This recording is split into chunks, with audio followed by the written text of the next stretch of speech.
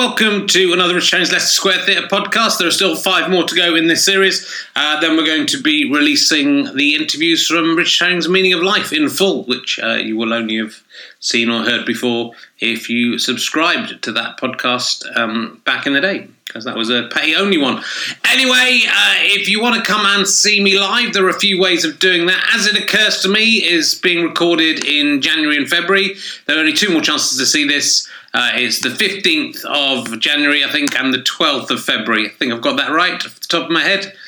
Yeah, it looks like I have. I am also back at the Leicester Square Theatre on the 16th, 17th and 18th of February doing my tour show The Best, which is 90 minutes of what I consider to be my best stand-up comedy from the 12 shows that I've done. So that's been fun so far. I hope you'll enjoy it. And if you want to see that and you're not in London, I'm touring all over the UK and in Ireland. And you can see if I'm coming near to you at richchang.com/gigs or richchang.com/the_best/tour. But anyway, let's just enjoy a free podcast, shall we? It's Richard Herring's Leicester Square Theatre podcast with my guest, Suzanne Calman. Ladies and gentlemen, welcome to the Leicester Square Theatre for the first post-President-elect Trump podcast. We please welcome a man who is quite upset about that. It's Richard Herring!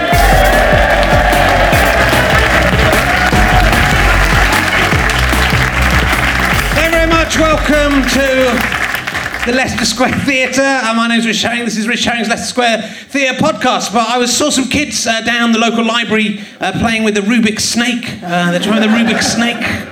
It was good. They called it rehearsal, but I don't know if that's going to catch on. So yeah, I'm very upset about. We've been talking about, well, this podcast doesn't go out till January, which is about the time when the president will actually become the president. But this was recorded, the first recording post the American election results. So we will, it seems, unbelievably have President Trump. Though I'm going to make a confident prediction. I think by the time January comes along, Donald Trump will be dead. That is my confident prediction. You heard it here first, but you probably have heard it on the news if it has happened. But A, you know, someone's going to take a pop at him, obviously, probably the Republican Party, and B, he's just like, he didn't realise what he was getting into at all. I don't think he knew what it was. I think he just thought it was a competition you won and got a badge or something. And then, yeah, I have a hat that says, I am the president. And then that would be the end of it. But it's very stressful.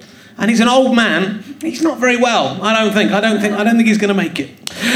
So that's the only way. I would say that's the only kind of consolation. But all the people who are under him are all pricks as well. So it's not the only way. If they could all die, if all of in some kind of ISIS bombing, that would be If that's happened, you all owe me 20 quid. Everyone has to owe me 20 quid. I'd just like to say hello to Brian O'Callaghan, I think his surname is, who's in the audience. Where are you? There's Brian. You're the VIP guest tonight. Thank you for coming along. We may come to you for a question for Susan later. You've got a special hat which you have in your pocket. That's very... There we go. And drinking fine. You're drinking champagne. Now, usually when I buy the champagne, I just go to Sainsbury's and buy the cheapest champagne they have, which costs £15 a bottle. But they'd run out of the £15 bottle, and I had to pay £21 for that. So you've literally got £6 more of champagne. Usually you have to share that with the others. You're the only one. You get a whole bottle of champagne, £21.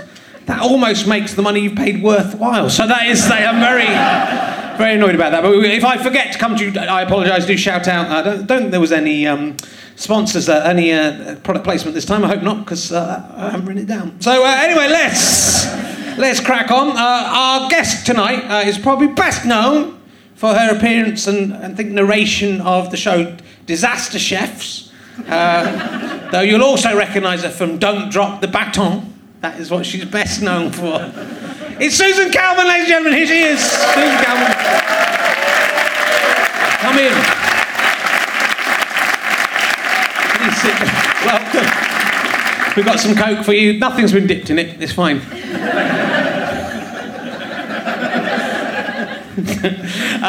How are you doing? I'm fine, it's nice to have you back. You know, you were first on this Leicester Square Theatre podcast. You've been on the Edinburgh one a couple of times. Yeah. 2.5 years ago. Yeah. It was the week that Malaysian airplane disappeared. Do you remember that? Back when it disappeared? And I said in the podcast, by the time this goes out, everyone will know what happened to that plane.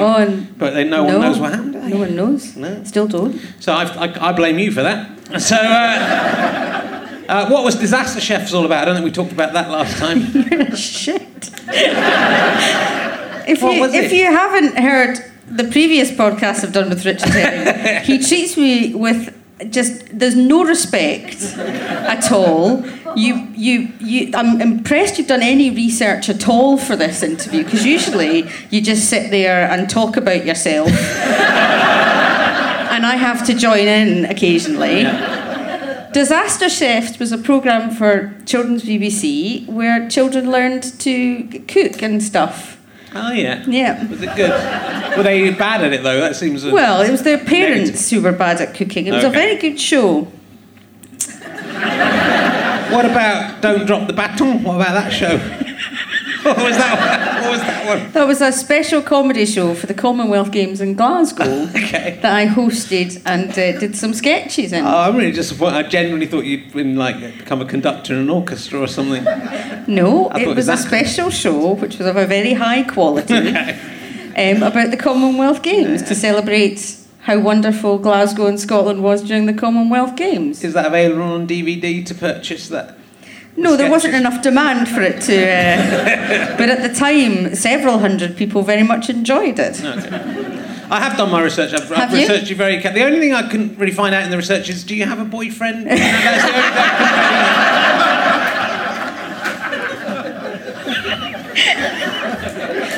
I don't know if that's happened.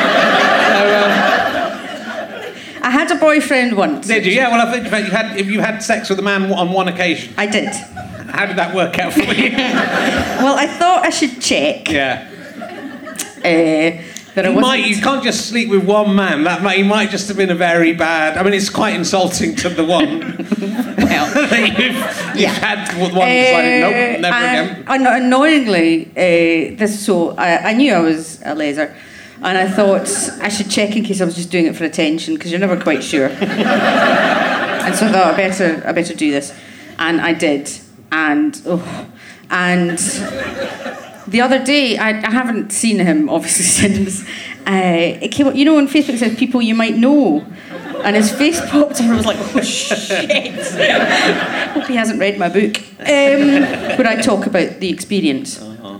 Yeah.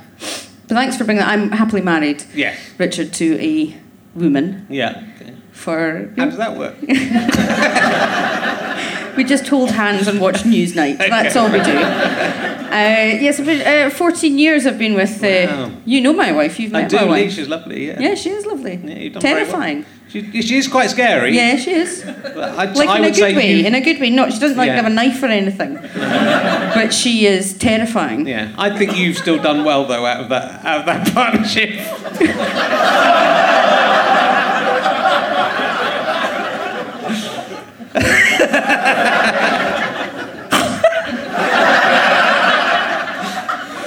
Yes, I have, haven't I? Yeah, you have. It's a very big compliment to her. It is. Because you are amazing. Well, she's not here, but I'll fucking phone her later and tell her. Richard says you're quite hot. Yeah, nice, and she's I like her. Like it's often with like comedians' partners, you meet them in dressing rooms and they all kind of mould into one a little bit. But Lee, I know, I remember her name and everything. It's kind of, I don't just have to go, oh, hello, you. Oh, this is going to be quite awkward. Yeah, she's very nice. She's very nice. Done well. She puts up with my glamorous showbiz lifestyle. Well, it's difficult. It is difficult for you. I mean, I think for all comedians it's difficult. But you seem to be, well, because you live in Glasgow, but you do a lot of work in London, and you tour a lot, as we all do. So you're away from home a lot. Yep. That must be. It's difficult both ways, right? It's difficult. It's quite difficult because I sometimes worry I'm going to go home and she'll have changed the locks or found someone else. Yeah. Because I'm doing the Soho Theatre just now, so I've rented a flat in Soho. And then I'm away for another week.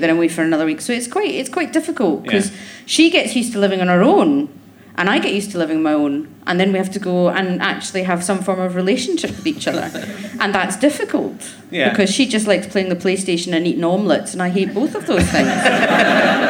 Maybe Maybe she. Well, Tom Baker used to have a different. I think lived in a different house to his wife. I think it was Tom Baker. Really? I'm not... Yeah, but they had houses that were near each other, but they didn't live in the same. So maybe that's the success of a marriage. I don't think that's really a marriage then, is it? I mean, just you get together when you want to get together, and you have your separate times. But then, is there not the case that you would eventually just not want to get together with someone because it's just nicer being on your own? You know, there is I hate being away from her. I really hate being away from her. But at the same time, for the week in Soho, I can do what I like. Yeah. Which isn't a lot. You know, on Friday night, I was in bed by 9 o'clock. Yeah. Just listening to the sounds of Soho outside. Because Soho's frightening. It's terrifying. Yeah. It sounds so glamorous to be living in Soho. Oh, it's not nice. It never sleeps, Soho. I walked past a shop the other day in Soho and there were things in the window and I don't know what they were. I think they were for boys. That's the only thing I could think. I'm living above a Mr. Lasagna. That's a real thing, Mr. Lasagna. Okay. Yeah? After Brexit, that'll go, though. Yeah, that's true. Probably a good thing. Do you get lonely on tour? I mean, I found touring. I weirdly, once I got into my relationship with my wife, I found touring a bit easier. If anything, the loneliness of it. I miss my family, but before that, I would get quite. You know, it's a very. Do you have a tour manager? Do you tour with other people? Nope. Or you're all on your own. On my own, my rucksack, my suitcase, and off I pop to the Premier Inns of this great country. Yeah, I mean it's really. I mean I just remember. It's suicidal. Yeah, essentially. It's horrific. When you go back after a gig and the only people in the bar are a couple of travelling salesmen and a lorry driver, and you think, Jesus, this is it. That's why I don't drink on tour, because if I would really drink, like I'd hammer that every night, just pissed as a fart in a Premier Inn. And sometimes, because all Premier Inns really look the same, sometimes when I'm on tour I wake up like really panicked because I don't know where I am. Yeah, because they all look the same and I'm just and I don't know where I am. And it's quite frightening. It is. Like, that happened to me a lot. Yeah? Yeah. Because I used to tour like 14 days in a row and, stay in the cheapest hotels I could get. And they're absolutely all the same, and you just sometimes absolutely panic about not even remembering where you were last night, where you're going. And sometimes it's really depressing. I was in a Premier Inn somewhere, I don't know where, and I was having my cooked breakfast in the morning, which actually makes me feel physically sick. Now, when you start, you go, I'll cook breakfast every day, this will be lovely, and then eventually you feel physically sick. Yeah. But I was having my cooked breakfast, and something like Sinead O'Connor, Nothing Compares to You, was on this, like something really cheerful, and it was pissing down, and I had another 4 days to go, and a child walked up and said, hello, and I said, oh, hello, and she said, didn't you used to be on the television? How old was the child as well? That's about 7. And then she just went, bye. Oh my God. What? So I find it very depressing, I have to say. I do, I find it very depressing. Not the spreading joy to hundreds of people. Well, the difficulty is you're going from, you're going hopefully from a room full of laughing people to and then that is the juxtaposition. But if you've had a good gig, it's the weird juxtaposition of that amazing thing, then suddenly everyone disappears into the night. Yeah. And then suddenly you are sitting in a Travelodge bar. And my worst one was, I remember Cambridge Junction, which I have talked about this before, but I was in Cambridge Junction, I was staying in the Travelodge opposite Cambridge Junction, which you may know, and there was a massive bogey on my shower curtain that I'd got to the shower and I'd looked in and I thought, I'd just got into the room and I thought, I can't be bothered to change the rooms, and so I just had to, when I had the shower, I just had to push the shower curtain as far away from me as possible. And I sat in the bar, as you described, drinking a red wine, not wanting to go back to my room because it had someone else's bogey in it. But it was it had been such a brilliant show, and then sitting in the bar of a Travelodge with a bogey on the shower curtain. Sometimes though, I used to say on tour where I was staying, just as a joke, just to because some people think I lead a very glamorous life, obviously, and I would say no, I'm staying in whatever hotel it was, and I had to stop doing that because I stayed in a hotel once, and some of the audience followed me to the hotel and then phoned up to the room. Oh yes, yeah. And that was awkward. Yeah. Because I didn't know if I'd been giving out signals that said, "Oh, please follow me to my hotel," and then phone me, and then we'll just have sex. Because I don't remember saying that. I mean, it's some of your audience. That's pretty. I think I might have taken that up if it's like several people. Not just one person. If it's one person, it could be a nut. But if it's several, that's an evening's entertainment. No. Isn't it? That's not what I do on tour. No, nor me. In case my wife is listening. God, I wish I had the energy to even... Yeah? I was in Manchester the other day, and in the Frog and Bucket, and I've stayed in the same hotel there for quite a few years and stayed over. And then when I first went to the Frog and Bucket, and I was a single man, it was always a lot of fun. You'd go drinking with the staff there, and stay out till 3 o'clock in the morning, and I had quite a lot of fun in that town. And then this time I was just going back, and I was just delighted to be back in the hotel room, back to go to sleep, and hoping I could sleep beyond 5 o'clock in the morning. That's how much my life has changed. Because I wouldn't have the energy for it. No. If anyone was interested, which they really aren't anymore. No. So apart from you, Susan, I know that's what I know that's what that look meant. I can read a woman's in your head, genuinely, do you think I'm sexually interested in it? I'm really interested because we play flirt. We play flirt with each other. Is there a part of you that thinks that this is real? There's not a part of me that doesn't think. God, that'd be like if we did one of those television shows where you go away for ages, we got pissed one night and we were like, oh, let's just try it. Wouldn't that be the worst night? Do you know, I think you'd find it be the best night. You'd suddenly go, oh, that guy, it was the guy. It was just the guy. I just did it with the wrong guy. No. Why don't you have a tour manager or something, or a support act or something, then you wouldn't be so lonely on Can't afford it. You can afford it. You're on Radio 4 all the time. Look at those Radio 4 checks coming in. Can't afford it. No. Can't afford it at all.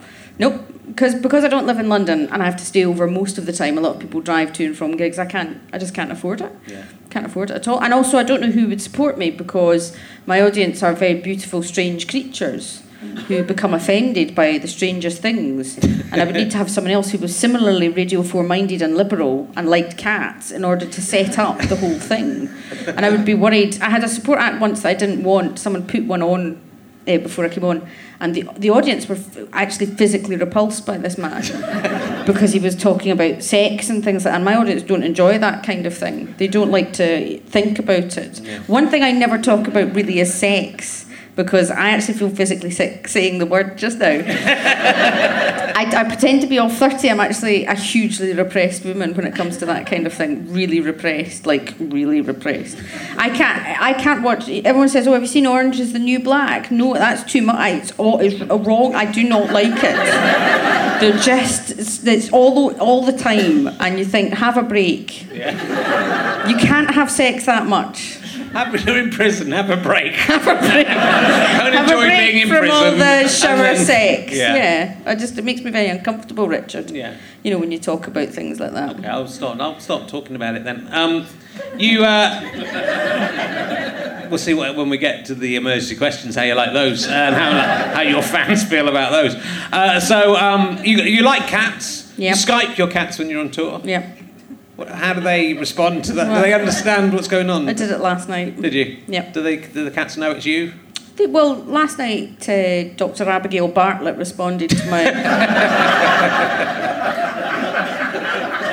I found out something beautiful. My friend pointed out to me that... I've got Pickle, Olivia Pope, strong female role models, Dr. Abigail Bartlett, Daisy V. Harper, and DCI Jane Tennyson.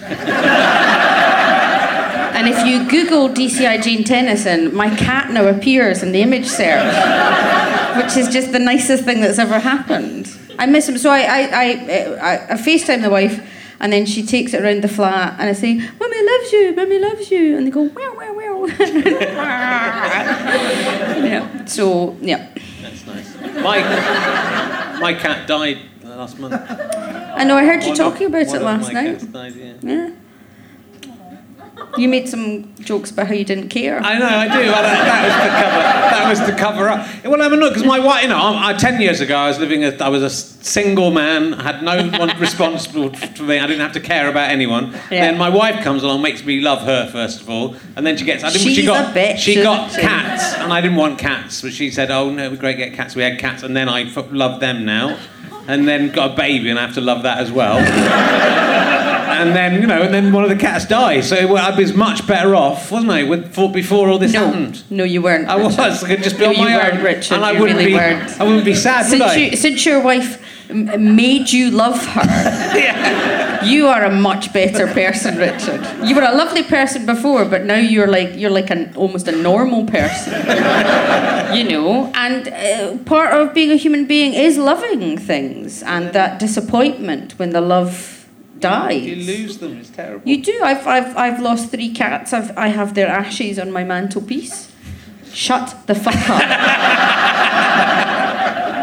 I paid something like £600 to have them cremated. Yeah. Seriously? And I have their ashes on the mantelpiece. £600 is a lot, though. Well, you get them cremated, then you get a special urn. We paid a lot of money for the urns. And well, it's good because when our cat got cremated, we paid £60 to get our cat cremated, and they seriously, the ashes are in a box in a paper bag with like string handles, and we put it on the dining room table. And every time I look at it, I think, oh, there's a nice cake or something in there. And then I remember it's the ashes of my dead cat. Yeah. So it probably was worth the extra money, just for the disappointment. Oh, that'd be a nice day. Oh no, it's some dead cat ashes. They've got a wee plaque on top of them with their names and stuff like that, and it's very beautiful. You can make the ashes of, I don't know whether, it must be the same with animals. You can make them press them and make them into little diamonds. Yeah, you could. You're not tempted to do that? No, I just like them on the kitchen mantelpiece, so when I go in the morning, I say hello to all of them. You've got a lot of cats eventually. I mean, that could bankrupt you. Yeah. If £600 every time one dies, and plus, there won't be room on the mantelpiece. The thing is, it's my wife. People think it's me. I do like cats, but she's just she's a bit wrong. She adopted 2 new ones when I was at the Fringe. She just adopted just when I was away. She just got another couple of them. And I went home the other day and she had one of the kittens. It was Olivia Pope. Came home the other day and she had Olivia Pope up against her face like that. And she said, "Do we look like each other?" It's very difficult to know what to say to someone. Do we look like each other? Yeah, you do. That's the answer she wanted. So you have to say, you really do. You look like it's... so people think it's me. It's not me. I like them. It's wrong. Yeah. Wrong. She sleeps with them under the covers. When I go home, it's awkward. They're in the bed. Because it's like 4 cats under the duvet. Oh, can I come into it? Oh, no, fine. I'll just sleep on the floor then. So, I've been reading your book. Have you? Cheer Up, Love, yeah? Yeah, wow. Quarter of the way in. Right. That's basically where I get to, because I start reading it on the day that I'm interviewing someone. So I get about 80 pages in. Good. Thanks. And if you're really depressed, it's probably a really good read. Because it's about depression. You say you're a very pessimistic, negative person. Yeah. You must be really enjoying the world news now. Because now there's something to actually be pessimistic genuinely about. So if you're that pessimistic and negative, when things actually get quite negative, is that any worse, or does it make you feel better? I said on the news quiz about 4 or 5 weeks ago that Trump was going to win. Right. And everyone said, no, he's not. And I said, no, he is going to win. In the same way as when I went back up to Scotland when Brexit was happening, all my friends were saying, oh, it's not going to happen. I said, no, it is going to happen. Because I was touring around the country at that time and I could tell it was going to happen. And I hate it when I'm right about something as awful as this. Yeah. But I could tell Trump was going to win. There was absolutely no question he was going to win that election rather than Hillary Clinton. And it was devastating for so many reasons. I really wanted to believe that America wouldn't vote for a sexist, racist misogynist who has admitted sexually assaulting women. I really wanted to believe that. But they would rather vote for that than a woman. And what's been quite interesting for me is when all the stuff about Trump has come out about his behaviour towards women, some of my friends have been quite shocked. Some of my male friends have been quite shocked. But as many people have said before me, that behaviour towards women is Monday for some people.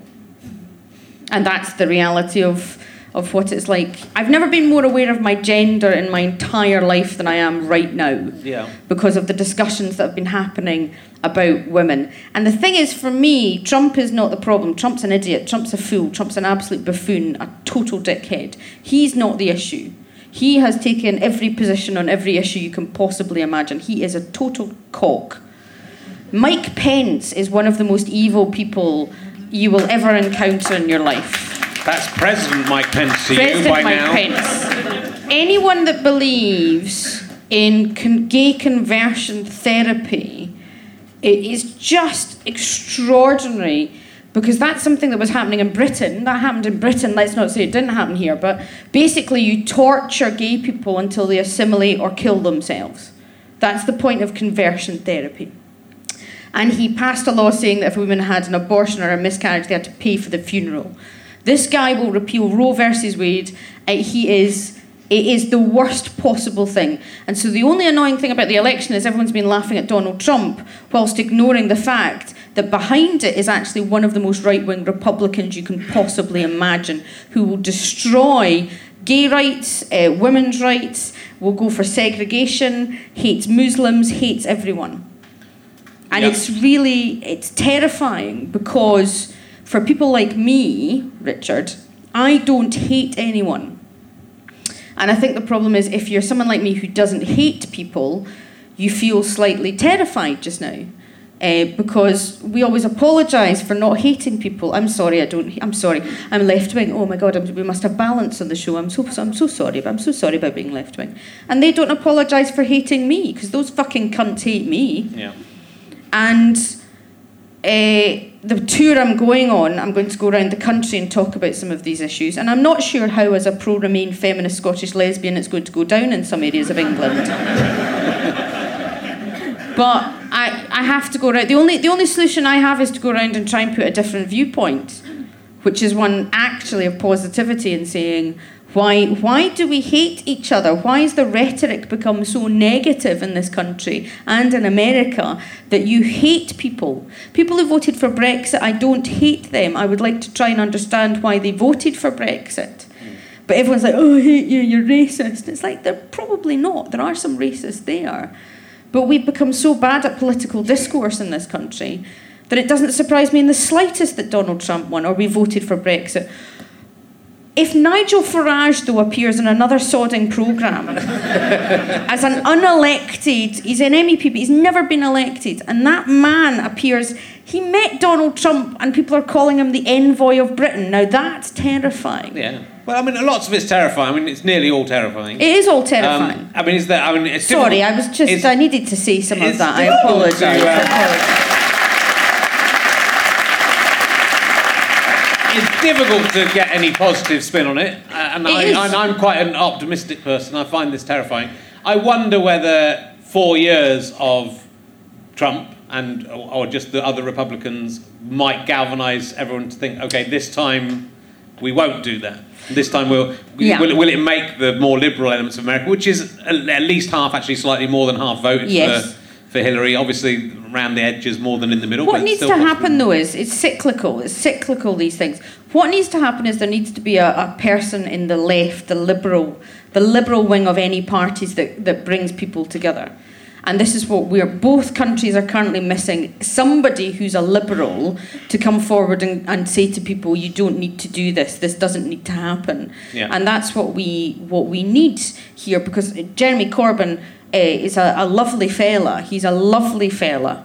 But I'm not entirely sure that he's the one who can galvanise the left as a movement together. And we need somebody to come forward and do that for us, so that we feel that we've got somebody. I don't know, I mean, some of you might be Trump supporters. I'm assuming that because you're here, you're not a dickhead. But that's a bad assumption. Oh, right.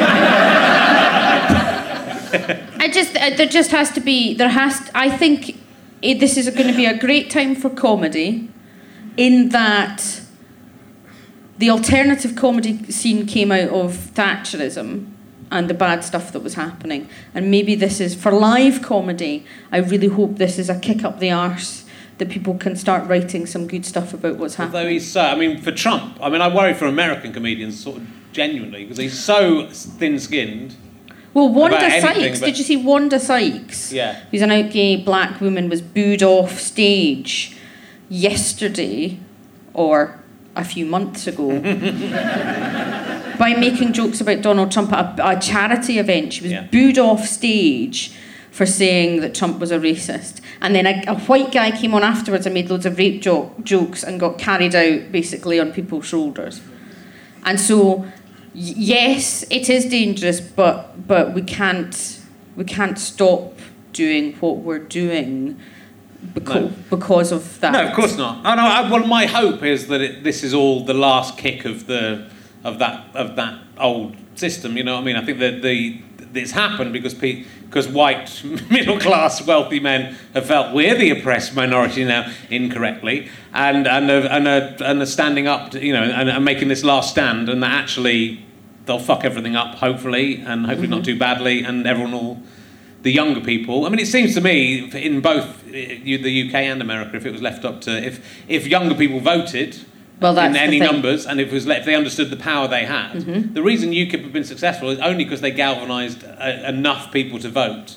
It's not. I think they managed to get all the people who think that to vote. Yes. And if all the young people, and by young I mean younger than me, so not even that young. Yeah. If they all got under together, 60. Yeah. Under 60. Then that's an amazing. Yeah. The only reason that anyone's listening to UKIP is because of the power they had on the ballot box. Yes. And if young people, or if everyone in the middle, or the Liberals in the middle, or the left-leaning people. But I saw that anyone in the middle, right and left, there's 70% of our population are in that basic circle, and there's nobody for them to vote for. No. There's the Liberal Party who, and the Labour Party is trying to push those people away anyway, and the Conservative Party is pushing in the other direction. So 70% of people are being led by the 15% at either end. And so much has happened in this particular year, and I think a lot of people feel quite despondent about what's happening just now. And we just have to kind of not feel despondent. And actually, this is a very empowering time. If you want it to be an empowering time, to stand up for what it is that we think is what kind of place we want to live in. And it's quite strange because in Scotland, of course, it was something like 65% voted to stay in Europe. And there is a cult, and London voted to stay in Europe, and there are differences everywhere. All I know is that as an out lesbo, this is one of the most terrifying times I can remember since Clause 28, Section 28. This is genuinely a fairly frightening time in terms of what's going to happen to me and what's going to happen in America to people over there, because it doesn't look good over there for LGBT people. No. And that's not a great thing, because Peter Tatchell, who I don't always agree with, said that gay people are the canaries of equal rights. Yeah. You see how people treat gay people, and then it just filters down to everyone else. And that's the worry, is that they'll start taking away equal marriage, then they'll start taking away HIV funding, then they start taking away all these things, and we're back to the 1970s again. God, we've gone serious as fuck tonight. I'll do an emergency question about genitals in a second. Fine. I'll be fine. But it's nice though, because I've been living on my own and I've had no one to talk to about this. It's really nice. I've been hoping someone in a shop someone in Cafe Nero this morning at King's Cross Station said, "How are you?" And I was like, "Oh, not good at all. I am not good." And she was like, "Oh, here's your Americano." I was like, "Please talk to me. Please ask me how I am." Well, I hope that the vast majority of people aren't racist and aren't homophobic and aren't sexist, and that they will, they wouldn't allow that to happen. I can't imagine. I can't imagine it changing that much. I think, if anything, the people, especially in America, I think that other half of America, it's weird that it's just coming down 50-50, and that it seems unfair that if one of them's gone, the other one should go to good. One's gone to evil, so the other one should go to good, shouldn't it? Rather than both going to evil. Yeah. So it should be shared out. So we're going to have Brexit, so you have to have Hillary Clinton. I think the thing we have to guard against is that I remember someone after Brexit saying, "I can't understand why Brexit happened. Everyone on my Twitter feed said it was wrong." And it's like, if you follow certain people on Twitter, you think, "Oh, that'll never." And the thing is, that's not reality. That's who you've chosen to follow on Twitter. That's not what's actually happening in the world. And Twitter isn't actually reality in the slightest. No. And so people get all obsessed with social media and everything. And none of that matters. That's not the reality of life. I think you're absolutely right. It's very important to try and understand the other side. You have to. And work out why that's happening. But I feel with both of these results, If it had gone the other way, it would have been interesting and bad in a different way. Very. But I think if it had gone the other, I genuinely think if both Trump and Farage both said that they wouldn't accept the results if they lost. So they both, and this is what Trump was anticipating. He might win the popular vote but lose by the. Trump said he would take the White House by armed force. Yeah. So if he'd lost the election. Neither of them would have accepted. But not when Gerard Butler's there, you bastard. But it had Remain won. Remain couldn't have gone, well, we're remaining, that's it, you all got to shut up now. Yeah. You've been insane to do that. You would have had to go, hey, we have to work out why 48% of the country are that fucked The up. only thing I would say is that my experience of referendums is that they're never final. No. In Scotland, you may have noticed it's still going on. So a referendum as a binary decision does not solve any problems. No. If you ask people yes or no, whoever loses is never very happy with what happened. No. So. And democracy means they don't have to shut up. I mean, they wouldn't have shut up if it had gone the other way. And nor should they have had shut up if it had gone the other way. Shut up. And nor should they have been asked the question, to be honest, but there we go. Fascist. Well, it's not. We can't. Do you think he was wrong to ask the question? I think it was wrong. Not in Remain Brexit. Right. I think in Scotland. Staying in Scotland, independent or not independent. Yeah. That's a reasonable question. But you don't think there's only two options. Yeah. Remain and exit Brexit. There's already 5 or 6 options. Yes. Of what Brexit means. Yeah. Right, so that wasn't a binary decision. Why are we not replacing Andrew Marr on a Sunday morning? That's the only question I have at this point. We weren't qualified to make we weren't qualified. No one was qualified really to make that decision, and that's why you have politicians to make those decisions. No, good point. So I think it was a dumbass, stupid. David Cameron. It's David Cameron's fault. David Cameron should not have agreed to do that in order to keep his party together. Now Theresa May is having to carry on saying something she doesn't actually think in order to try and keep a party together. Yeah. So fuck it. Anyway, I'll ask you this question. This'll change things.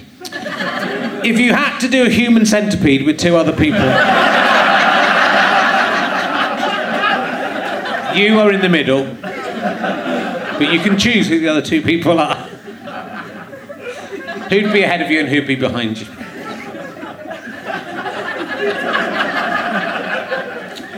Richard. Do you know what a human centipede is, Susan? I've not watched it, but I understand the concept. Can I ask? Yeah. Because I haven't seen it. Is my mouth sewn to the anus? Yeah. Oh, yeah. Not just stuck on with sellotape. What would you just pull it away, couldn't you? Okay. But having said that, I don't understand why they don't just get some nail scissors and just cut the thread off. They've still got hands, haven't they? Why don't they just go and get some nail scissors out and go... We're out there. They like being in the human centipede. That's what. Once they're in, they like it. They go, no, we could cut this off now. I like it. I would have... Do you want to know the answer? I do want to know the answer. Of course, I wouldn't have asked the question. Gillian Anderson in front. All right, that's quite good. Yeah. And... I'm trying to think. I can't see anyone I know in case I meet them. So I'm going to... No, I'll say Helen Mirren. Helen Mirren... Behind. Eating the mixed shit of you and Gillian Anderson. Yeah. Wow, I thought you liked her.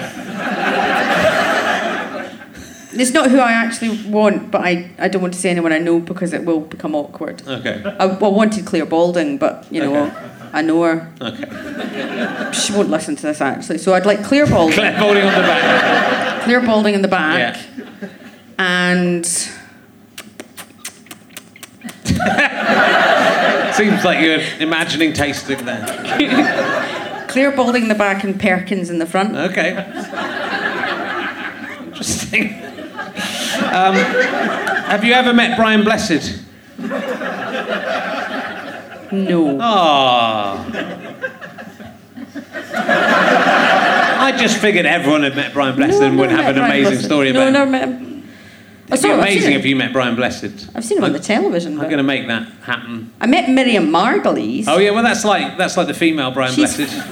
Filthy. Yeah. Well, a rude lady. Like really, like filthy. What did she say? She was talking about having a pubic haircut on her teeth just before we went on stage on a radio show. She was like, darling, pussy hair there. And I went, what the fuck? Filthy old laser. Yeah. Cut that out. I don't know if she's out.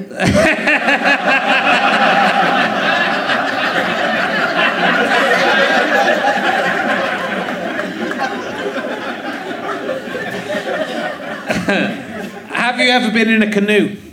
Yeah. Yeah, how was it? Wasn't really my favourite thing. What happened? Where were you canoeing? I was canoeing at Loch Goilhead when I was at school. It may have been a kayak. I'll allow that. I'm going to allow it.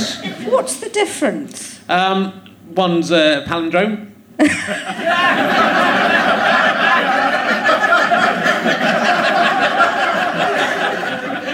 I think the canoe's for one person and a kayak's for more than one person. Yeah. Any?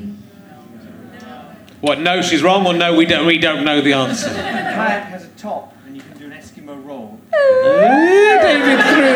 David through. I have been in a canoe then. Yeah, that's good. And I didn't really enjoy it in the same ways I don't really enjoy skiing or horse riding. No. I don't enjoy anything that you can't really hold a drink and a fag at the same time. I find them pointless pursuits. Is it racist to say Eskimo roll now? I think probably David is. Free's probably racist. So that's probably... If you said Inuit roll, Yeah. it'd be better. I think it's still racist to imply that Inuit people would roll over in a kayak. That's sort of stereotyping them, isn't it? So we have to apologise to any Inuit listeners. Oh yeah, Yeah. trigger warning. Should have given a trigger warning. Well, we were talking about this briefly backstage, but you're on the Guilty Feminist podcast, which is a fantastic podcast. Great podcast. They care slightly more about that kind of thing than I do. Yeah. Trigger warnings everywhere. Yeah. Trigger warning, trigger warning, trigger warning. And it seemed you got slightly annoyed by having to Got a little bit apologise for annoyed. every... I enjoy them. Sophie Higgins' wonderful and Deborah Francis White is gorgeous. And I like being on this podcast because, as I said, it's kind of the opposite of the Guilty Feminist podcast. This is very much the antidote to that podcast. And Because I am proud to be a feminist.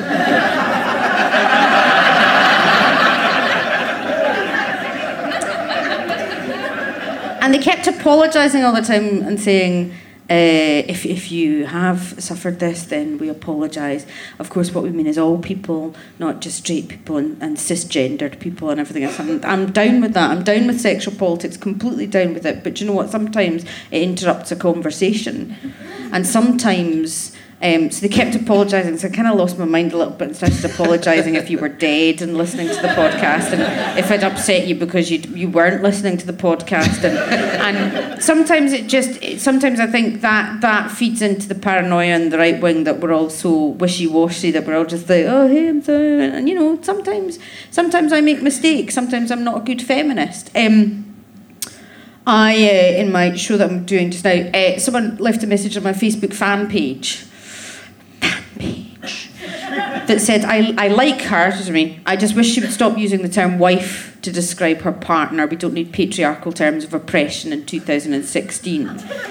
Essentially saying I was a rubbish feminist because I had a wife, because I was buying into the patriarchy. And that just really annoys me, because I've fought for years for equal marriage, and she is my wife as far as I'm concerned. I'm not buying into the patriarchal terms of oppression. So I go through lots of ideas of what I could call her, which would make feminists happy with me, because I hate disappointing feminists. And I end up saying I'll call her Tits McGee, because that's... I mean, I think it's... I just want, you know, as you say, I think you could just say at the beginning of any podcast, you know, we treat everyone equally, regardless, and if we upset anyone, we're sorry, we don't mean to do I really that. try not to upset people, Yeah. but it's human nature to upset people. Sometimes you say things and you upset someone, and that's just... You know, as long as you're not aggressively trying to upset somebody. Well, comedy's like, you know, comedy will always upset someone. Any joke, the most innocuous joke, someone will be upset about. So you can't live your life by worrying about that. And we also have to develop a slightly thicker skin, I think, as individuals. But I just wonder whether the kind of level that it goes to, it seems to a normal person, like a regular Trump voter, I think that sort of stuff must just seem, and I'd like to apologise for calling them a normal person, because obviously all people are normal, but it just seems there's no such thing as a normal person. No. But it must seem crazy. It just makes a nice thing seem too crazy that they have to be worrying that they're going to trip over themselves and say the wrong thing, that they'll be castigated and chastised for saying something that they don't actually mean. That if you're a decent person. So I wonder whether the more extreme kind of left-wing stuff actually has a negative effect and helps. It feels like with Trump, a lot of it was about making the media all seem bad and evil and making everything up. That's how he's managed to get that working, which you can understand because the media lies about loads of stuff. Yes. So lots of the newspapers, I don't know if it's true in America, but certainly here, the papers are full of lies. So if you can go, well, the papers are full of lies, then you can say, well, all the papers are full of lies and you can't trust anything from the media. Openly gay ex-fencer. Still my favourite thing that's ever happened in the Daily Mail. Imagine being an openly gay ex-fencer. Of all the fucking disgusting things. Imagine representing your country, then studying for a degree and becoming an eminent judge and being openly gay at the same time. It is the most revolting... I vomited on my own face when I saw that. Imagine having the temerity in 2016 to not be ashamed of your sexuality. What a fucking dickhead he is. Do you know, imagine parading up and down as a gay person in 2016. Quite right, Daily Mail. Fuckers. So that kind of thing makes you distrust the media, and so therefore you can flip it around and just believe everything you read on the internet, or decide that you believe nothing. So people are so worried about being made to... I think Trump's works. People are so worried about being made to look foolish by believing something that isn't true that they sort of will believe anything. The problem is then people don't ask questions. I spoke to my friend Bethany Black. You know Bethany Black, transgender lesbian comedian who was on Banana and all that kind of stuff. And I don't understand some of the stuff about cisgendered and all that kind of stuff. I don't understand it. So I spoke to her about it. But sometimes you don't have anyone to speak to about it, so you just worry about not knowing what you're talking about, the definitions of what these, so you just don't say anything, and then no one has a conversation because they're worried about upsetting people with what they say. Yeah, but then I think by saying, oh, you're not allowed to say that, then it just means people think, oh, well, I'm not allowed to say it, but I'll still think it. You can't... Yeah. It's not, and then I'm allowed to do this in the ballot box. No one knows what I'm saying in the ballot box, so I can tick whatever I want in it. So I think, by shutting people down, I mean, it's the lack of freedom of speech, and it's the fact that you're not even allowed to discuss it. If you're wrong, we can discuss things. I'm going to throw in a controversial grenade into this conversation, where I'm going to ask you a question about you. Yeah. Not you necessarily, but about comedy. Yeah.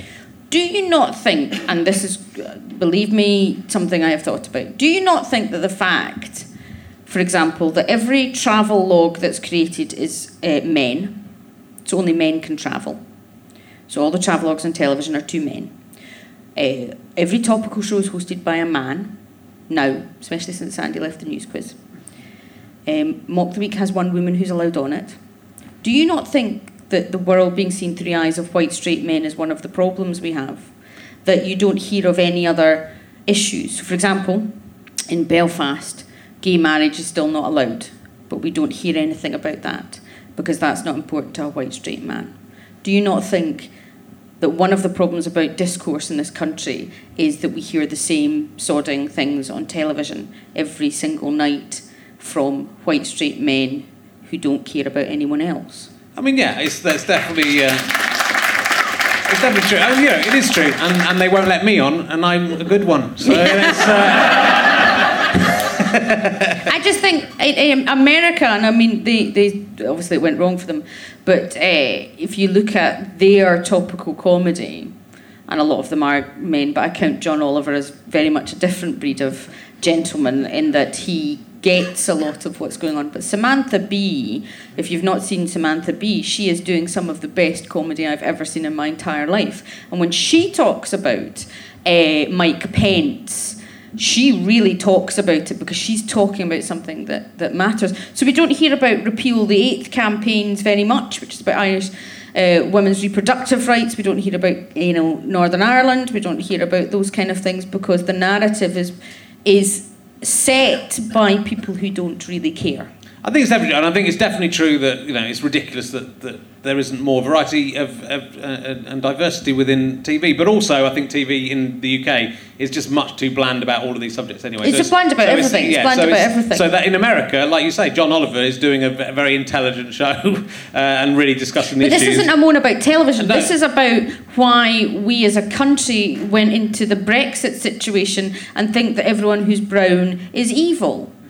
Because we don't, I mean, trigger warning, if two women are on a show or two black people are on a show, we don't see, the country that we see is not the country that exists. And therefore people become alienated about what's happening because we're not seeing the reality of what's happening on television. Yeah. And it frustrates me that people in the media are so surprised that things happen when actually they're complicit in what's happening. I mean, I think the BBC needs to be balanced, but they didn't need to put Marie Le Pen on Remembrance Sunday, did they? Did they need to put the leader of the fascists? It was very bad timing. It was very bad timing. Thanks, BBC Complaints Department. I feel that she should be... To be fair, it was bad timing, but, balance in the BBC is very important, so we thought we'd have the leader of the fascists and, The problem with it is, I think everyone should be allowed to speak, because I think... We're going to get naked in a minute and start wrestling, aren't we? I think everyone should be allowed to speak. I think one of the big... they should be, yes. One of the big problems is that a show of any kind will go, we'll get balance, so we'll get one person who thinks this extreme thing, and one person who thinks this extreme thing, and one person in the middle. That's not mathematical, right? You don't get this. That's not balanced because it's a bell curve, isn't it? So most people are in the middle. If it was balanced, there'd be 10 people in the middle, or you'd have to have 20, 30 people in the middle, and then one person and one person. So if every single discussion thing has Farage on one end and Corbyn on the other, and then one useless liberal in the middle, that doesn't. One useless liberal. I still don't even know the fucking name of the leader of the Liberals, Tim Harris or something he's called. I think he's called Tim. That doesn't represent. That doesn't say that. You feel you're being balanced, but you're not. I can't remember his name either. Because that's from Tim Farron, like little pocket Lib Dems, just sitting in the middle there. But then it makes you think. Oh, like loads of people think this because every week I turn on the TV and every week Nigel Farage's on TV and every week he's saying the same thing. So loads of people must think that, and I just don't think that's no. And so it's sort of self-fulfilling prophecy as well. So that's the problem with it. That's one of the problems with balance. But yeah, of course, you get comedians saying, oh. When Andrew Lawrence was talking about ethnic comedians and women posing as comedian, you kind of go, really? You genuinely think there's only, that out of all the Asian people in the country, none of them are funny, and in fact only one or two of them are funny because that's the only things you get on TV. So you think those two people are being propelled forwards because that nobody else is funny? That's insane, right? There are funny people. Funniness doesn't go along any kind of boundaries like that. No. So the fact there are only two people is the opposite. You should be learning from that. Going, well, this is insane. Why aren't there? Why aren't there many, many more? Mm-hmm. And so that's the thing you should be taking from that. But so there's definitely this. It's not necessarily. It's not a moan about the gender diversity until it's just about why we haven't talked about some of these things before and why some issues are why people feel disenfranchised because they're not recognising anything on television that they can relate to in terms of their life. Yeah. And that's why live comedy, which I think to a certain extent has been in a pretty bad state in a lot of places, not necessarily London where the bright lights are, but around the country comedy clubs are closing, that maybe this is a time for a resurgence in live comedy where we can start talking about things. Yeah. Good luck with that. So, see how that goes.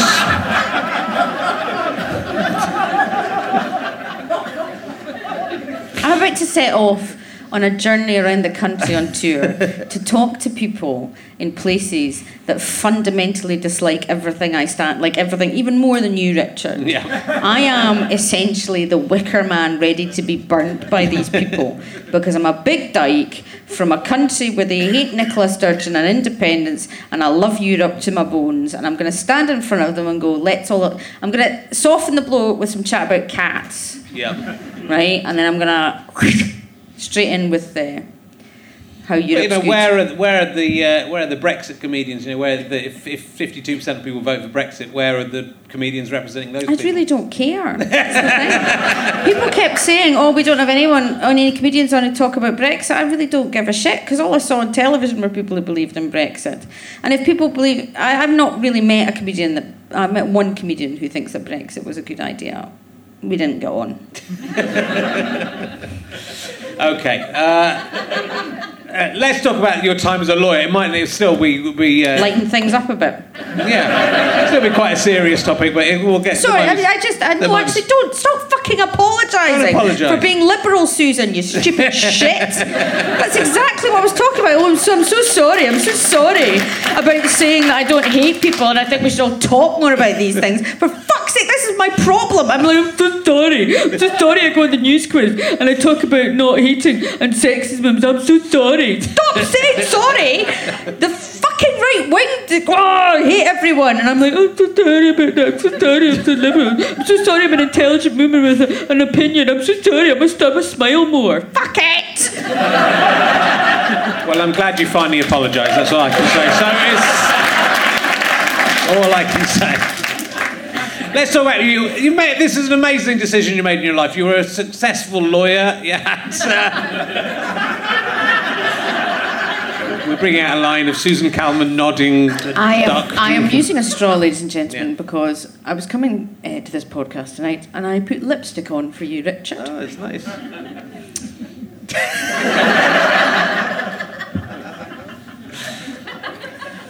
All a flutter. I don't know. Carry on. Yep. You're a corporate lawyer. Yep. And then you decided to become a comedian, so you left behind a successful job. Yep. Money, pension. Yeah. And you had quite. And this was presumably before you were a lawyer. When you were in America. Was this sort of part of the university training, or was this just in your? When you went to America and were dealing with people on death row? Was that when you were working as a lawyer? No, I was at university and I got the Judge Brennan scholarship to go and work in North Carolina with prisoners on death row, serial killers on death row, and the Appellate Centre was to try and get people's sentences commuted from death to life without parole. Everyone I worked with did it, and there was no miscarriages of justice. They all did it. But I fundamentally am against capital punishment because I'm sorry, I'm a liberal. And I worked with one client who used to, so I was 20, been in Glasgow, went across, all bright-eyed and bushy-tailed. And I went into the maximum security prison in Raleigh, and I met a client, and what he used to do was he would knock on trailer park doors, and if the women answered and they were blonde, he'd let them live, and if they were dark-haired and dark-eyed, he would kill them. And they sent me in without telling me this. Because he was killing his mother repeatedly, was the point. And they sent me in to see how he reacted. Did he kill you? Is the question from the audience. It was very silent. It was Silence of the Lambs, Perspex screen and all that kind of malarkey. And then I went up to the Blue Ridge Mountains of Virginia to interview a prison guard who'd slept with one of the prisoners when he was in prison. And I was talking to her, just having a conversation with her, and she just leaned over and said, "Just to let you know, I've got a loaded gun under the table and it's pointed at you." And I said, "That's probably enough for now." And they went up to a trailer park and had a shotgun pointed at me and stuff like that. Right. It was a lot of fun. Yeah.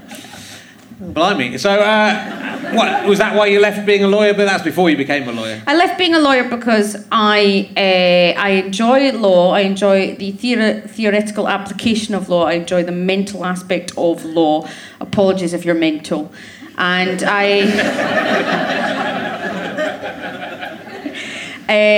didn't like the legal profession. The legal profession were confused by me and who I was, because especially Scots law, you were generally straight and your boyfriend was a rugby player or your girlfriend, played hockey, and it was very kind of, normal, lovely. And I was this little kind of weirdo dyke who wore trouser suits and tank girl boots, and they didn't like me very much, to be honest, and I didn't really like them. Yeah. And I thought, if I don't leave law, I'll go mad. I'll go absolutely stark raving mad if I don't leave. So I resigned and earned no money for about 5 years. So, but you thought you resigned and going to become a comedian?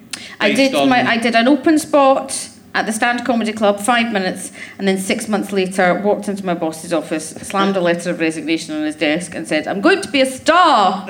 And 10 years later, I am almost breaking even at times.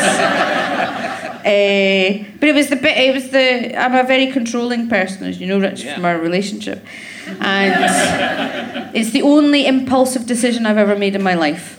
It's the only thing I've ever done, and I don't know why I did it, apart from the fact since I saw an audience with Victoria Wood in 1987, which I used to know off by heart, I looked at that and I thought she was the most remarkable, beautiful, wonderful woman I've ever seen. And she was a bit weird. She used to wear tweed jackets and ties and stuff like that. And she wasn't like the women you saw on television. And I thought she was so funny and so brilliant. I just wanted to be like Victoria Wood. That's all I wanted in life. Was to be. And my one huge regret in comedy, I've met all of my heroes, but I never met her.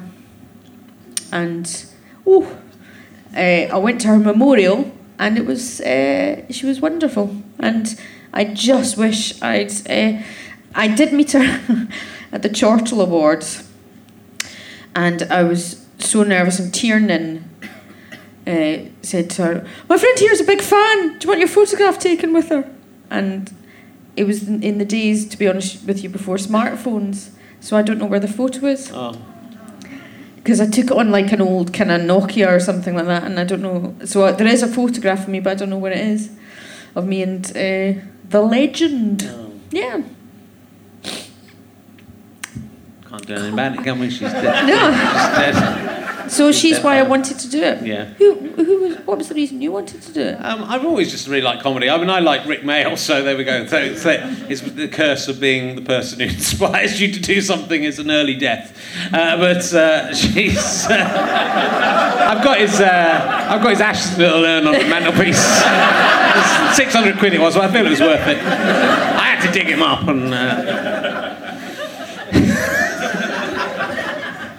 I've always just loved comedy, but it is really weird. I was stood behind Rick Mail in a petrol station once and couldn't speak to him. Yeah. And I saw Victoria Wood weirdly when we went to we were invited to Buckingham Palace for a charity thing, and Victoria Wood was one of the other guests. And I was too nervous to talk to her, but my wife went and said hello to her. Really? She was written. This was like last year, but you know. Do you get invited to Buckingham Palace a lot? No, I don't. It was quite unusual. I've never been. No, I had dinner with Princess Anne. Did you? Yeah, just the two of you. I was shoved down the one end of the table. I got quite a late invitation to this thing. I think they didn't have enough. I've never understood about Princess Anne. Yeah, what? Why she bothers being with that horrible family when she's quite nice? No. Okay. She has very long hair she only ever wears in a bun. I don't understand the point of that. I can never look at her without thinking, you never put that down, why don't you just cut it? Do you know, I bet she does when she gets...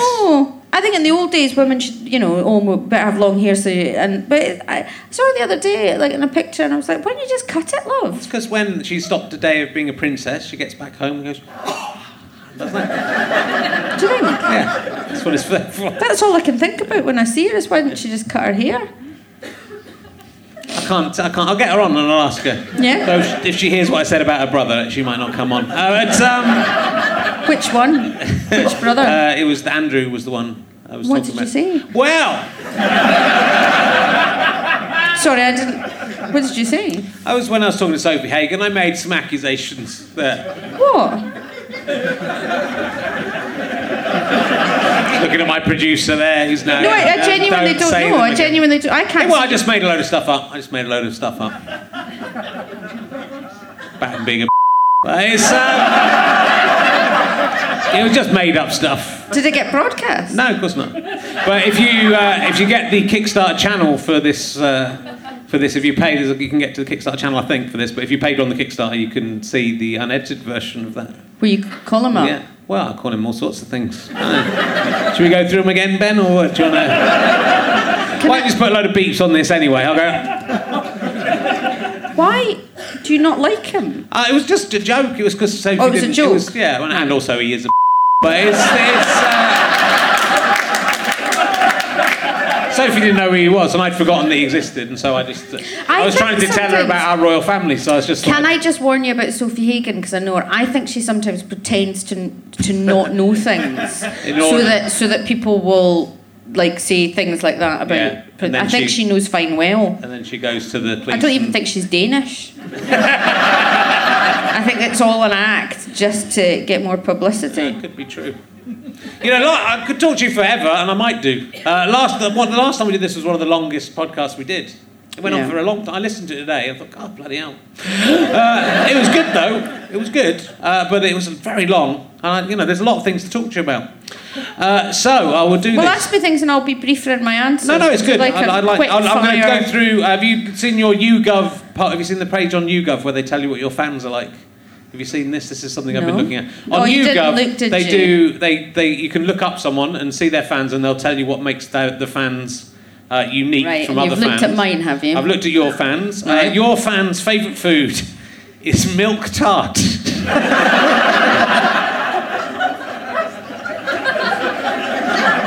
I don't even know what a milk tart is. I don't know what a milk tart is. It doesn't look very nice. There's a picture of it on the website. A milk tart?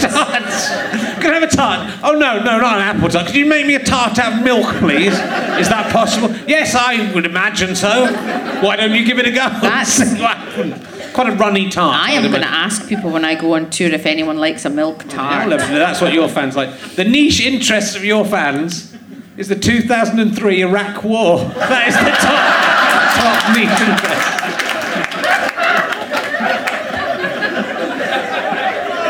Yeah, I love Susan Calman, and I also like the war, just the 2003 Iraq War. I don't want to go to the earlier Iraq War. Those are my two interests. Can you bring out a magazine? Susan Calman, the 2003. Their most likely pet is a cat. That did not surprise me. That's fine. Their favourite TV show is Not Only But Also, the Peter Cook and Dudley Moore show from the 1960s. Did they just interview people in a care home? And your fans have £125 to £499 monthly spare, which isn't too bad. My fans have over £1,000 spare a month. No, they do. Look, yours very specifically, right, okay. 125, 499. I do not believe that your fans have more money than my fans. They do. They're wealthier than yours. No, I genuinely do not believe that. They've got money to spare. They might earn less, but they might not spend as much. So they've got. They might be misers. I am looking at them, and these people do not have more money to spend than the people who come and see me. Okay. Well, I don't see how YouGov would lie about that. Your fans watch less than 1 hour of television a week. Well, that's shit. Is it because they're all listening to Radio 4, to Moneybox Live or The Moral Maid? Did you hear Thought for the Day today? I thought it was very... fuck's sake. So I'll whisk through a couple of other things, and then we better go. You were on Loose Ends recently with Cliff Richard. How did that go? Because there's a couple of things I'd like to tell you about Cliff Richard. It was fine, thank you. Yeah, how's he getting on? Because he's had a bad couple of years, hasn't he? Seems to be all right. Yeah. Did he bounce back? Yeah. Okay. You were on with Cliff Richard, Jane Horrocks, and Harry Redknapp. Yeah, it was quite the afternoon. Did you go to the pub with them afterwards? I went to the pub with Cliff Richard. Did you? I went to the pub with Cliff Richard. Yeah. The only time I've had more fun after I went to the pub with Una Stubbs once. Oh, did you? Yeah. She's good. Yeah. Cliff was a bit more remote. Right. As he was sitting in the BBC club with pizza and cocktail sausages in front of him. Yeah.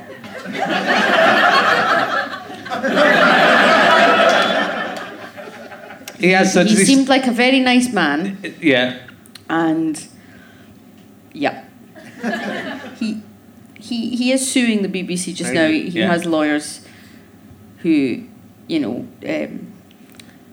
going to listen to this, though, Susan. Let's face it. And you can, if you say something you can always defend yourself against him with your lawyer training. For free, so it'd be a free... He seemed like a very nice man. Yeah. And he sang very beautifully.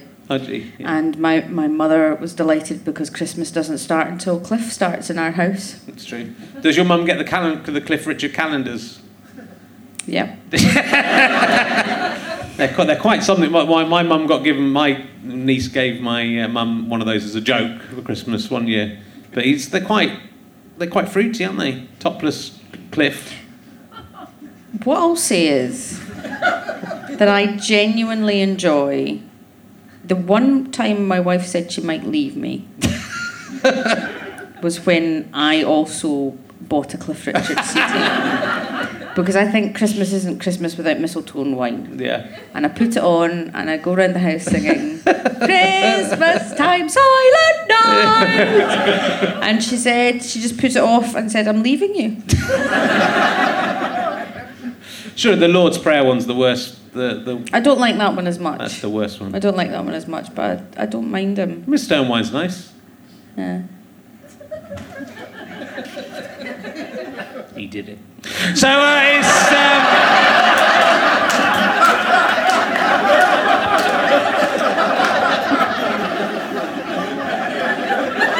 He did mistletoe and wine. That's. Didn't he? I think I'm right about that. So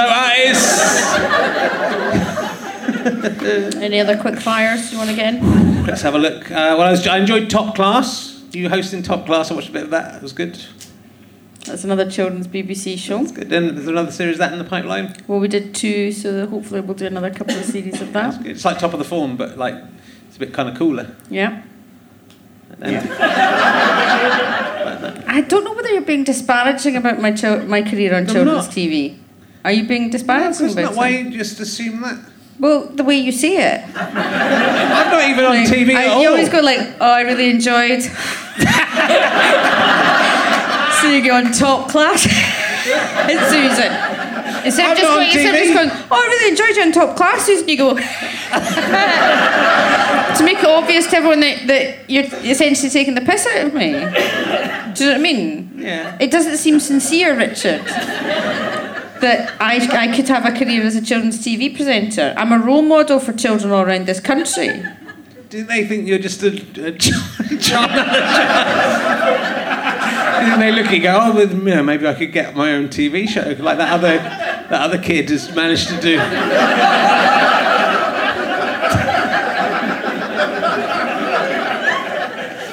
I think that's part of the success. Any other questions?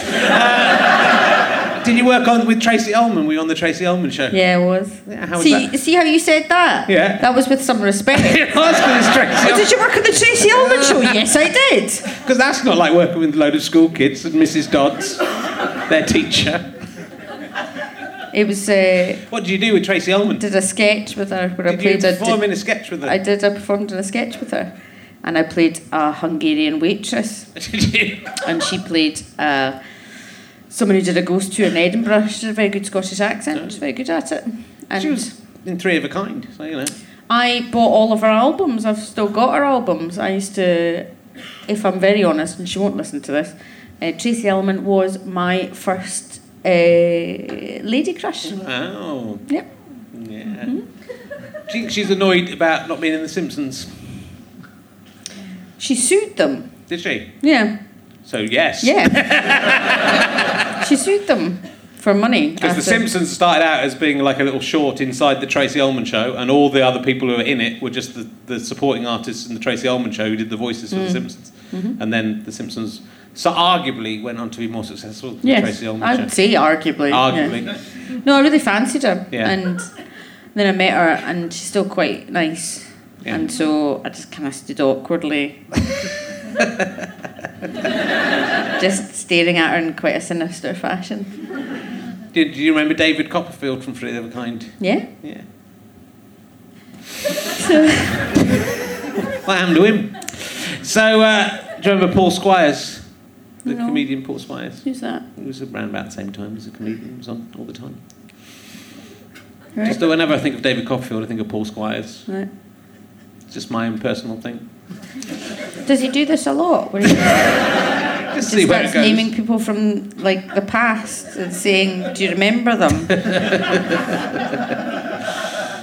Do you remember Freddo's, the chocolate bar Freddo's? Oh yeah, we give them out in top class to the kids. I had one on the way here.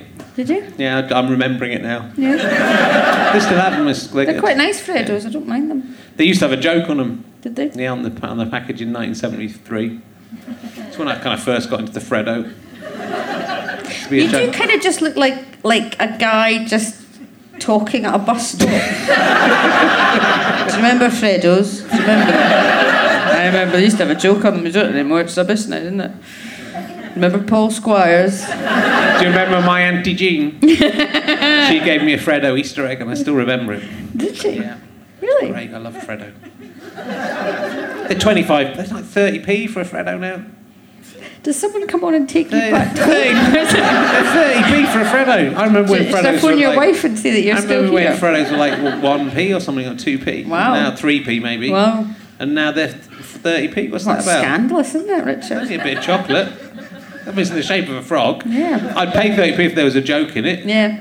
It's like the jokes were like, where does a frog leave its coat when it goes to the nightclub? In the croak room. Yeah. It was things like that. Yeah. Not as good as my one, is it? Where does a bird leave its sexual organs when it goes to a nightclub? In the cloaca room. That's a better joke. Don't clap. Don't clap. Gets better the more I tell it, that joke. So it's the more you hear it, the better it becomes. Well, it's been lovely, but we can't go on all night. Nope. But we can. But we're not going to. But we could. Shall I ask you another emergency question? Yep, See if we go can on. dig away. I've already asked you about the ghosts. I'll try and find another. I've written 500 emergency questions. I'm hoping to bring it out as there's Kickstarter books coming out soon, hopefully. Another Kickstarter book. Yeah, no. There's all these. I give out lots of nice things to people. Have you ever been in a police car?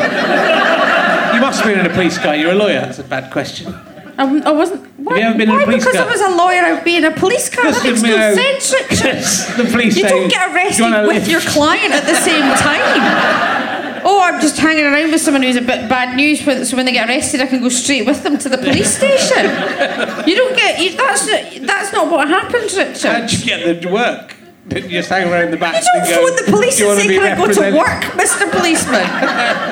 I've never been in the back of a police car. Okay. You've been in the front of a police car? No. Okay. Just was odd that you said I've never been in the back of a police car. Well, you could just say I've never been in a police car. I've never been in a police car. I have. Have you... I'm not even a lawyer, so that's amazing. Have you ever met a shepherd? In real life? Yes. How was that? All right. Was it a man or a woman shepherd? Man shepherd. How many sheep did he look after? He had quite a lot of them. Yeah. How did you meet him? Well, I used to stay on a farm. Okay. When I was on holiday and had sheep. What was his name, this shepherd? I'm not going to say his name. Okay. Was he the one person that has...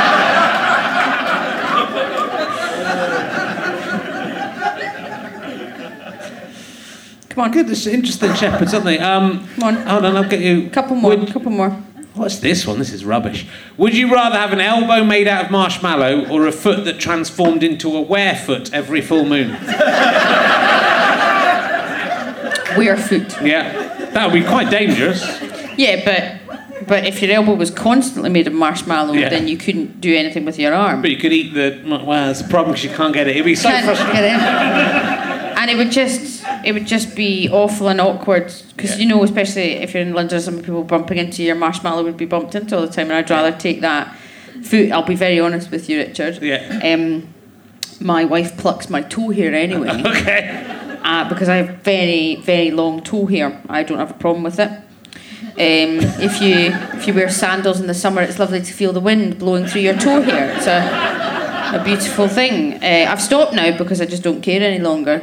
Because, in the beginning of a relationship you bother, and then after a while I think, well, you won't find anyone anyway now. And,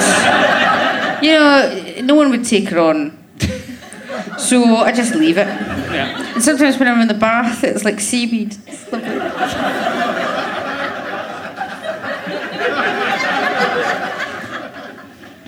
That's very nice. I'll give you one more, Right, and then one we've more. got to Make it a quick go. one. We can't just take up all of these people's time. This nonsense. Got to pull something back. Would you rather be lactose intolerant or the Prime Minister of the Central African Republic?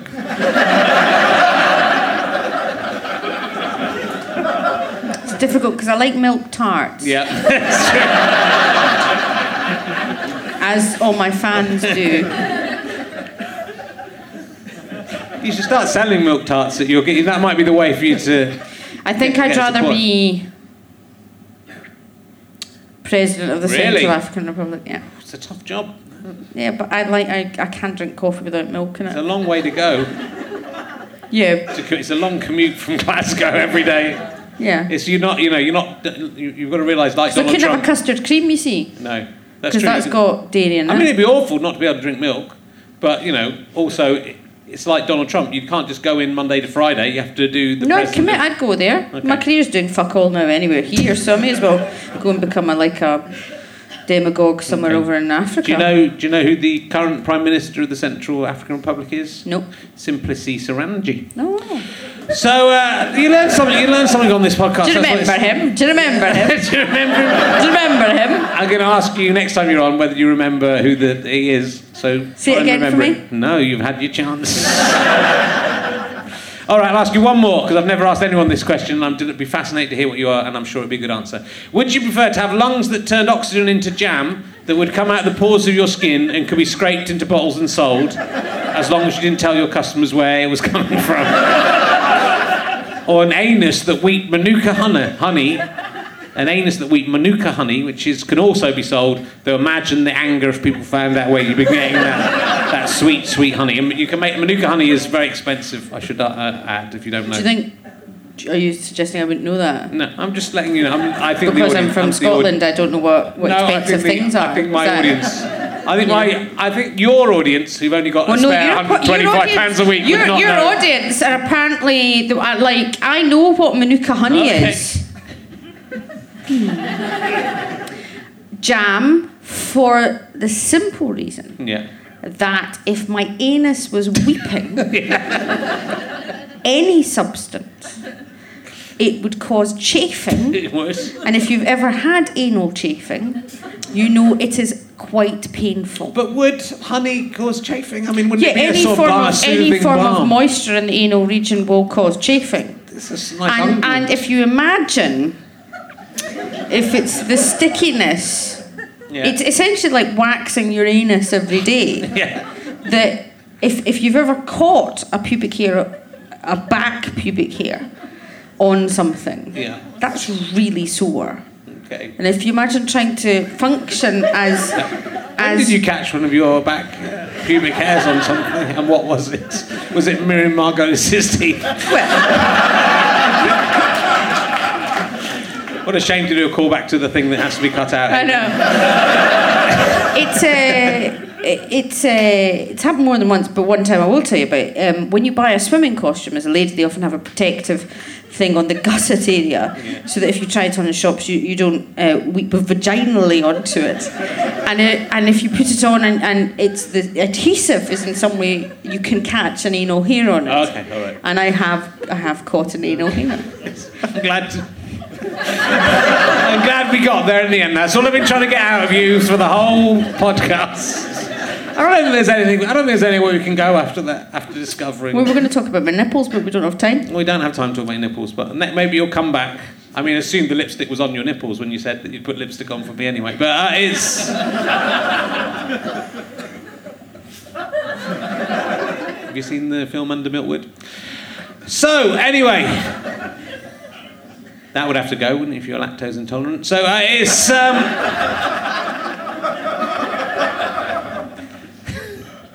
I don't know how much of this is going to go out. But I said that in the last one and it all went out.